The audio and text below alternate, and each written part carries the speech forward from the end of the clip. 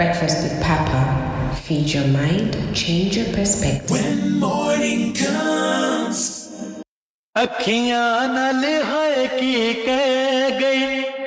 Good morning, folks. Welcome to another episode of the BWP series. And this is a topic I hold dear to my heart because for me, when I came to truly understand this, I went through a transformation. And this is lesson number 44. Humility is not thinking less of yourself, it's thinking of yourself less. This is by C.S. Lewis. Pride makes us artificial and humility makes us real. This is by Thomas Merton. Thank you is the best prayer that anyone could say. I say that one a lot.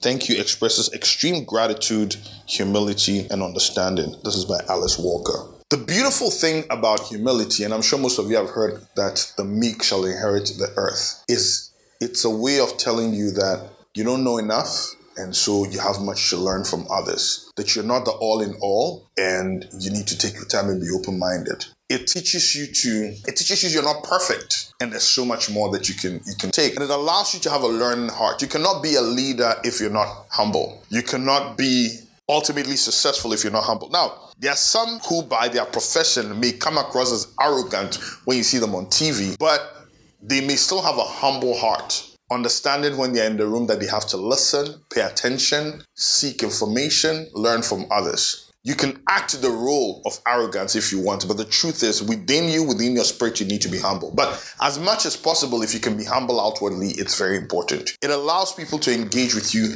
easily. It allows people to want to share with you. It allows people to want to connect with you. It allows people to appreciate you better. It allows people to see you as a canvas that they can create on. We all need to be humble like a child, seeking, thirsting for information, thirsting for growth, thirsting for engagement. Humility usually comes when we have a thankful heart, when we are grateful. One of the things I'm grateful for these days, and it's amazing, it's such a humbling experience, it's just the gift of waking up every morning. Makes me so grateful, right? And that keeps me humble. Understanding that life can be snuffed out at you just like that keeps me humble. Understanding that I know nothing, even with as much as I think I know, I realize most of the time I know absolutely nothing. That keeps me humble. Understanding that I'm nowhere near to success makes me humble. Understanding that I need people every day and that this world we live in, it's interconnected. This podcast, I can only bring it to you because of the people who helped me to put it together, helped me to edit it, helped me to keep it clean. If I did it on my own, it would be garbage.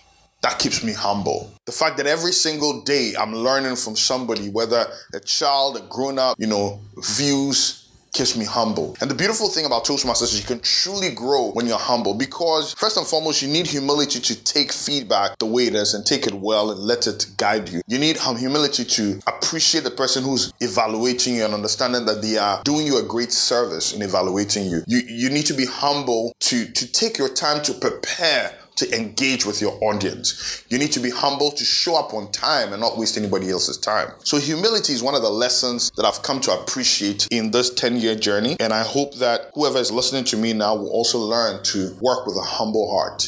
Learn to use humility as a strength. Let's all stay humble. Let's all stay empowered. This has been another lesson in the BWP series. Thank you. Breakfast with Papa. Feed your mind, change your perspective.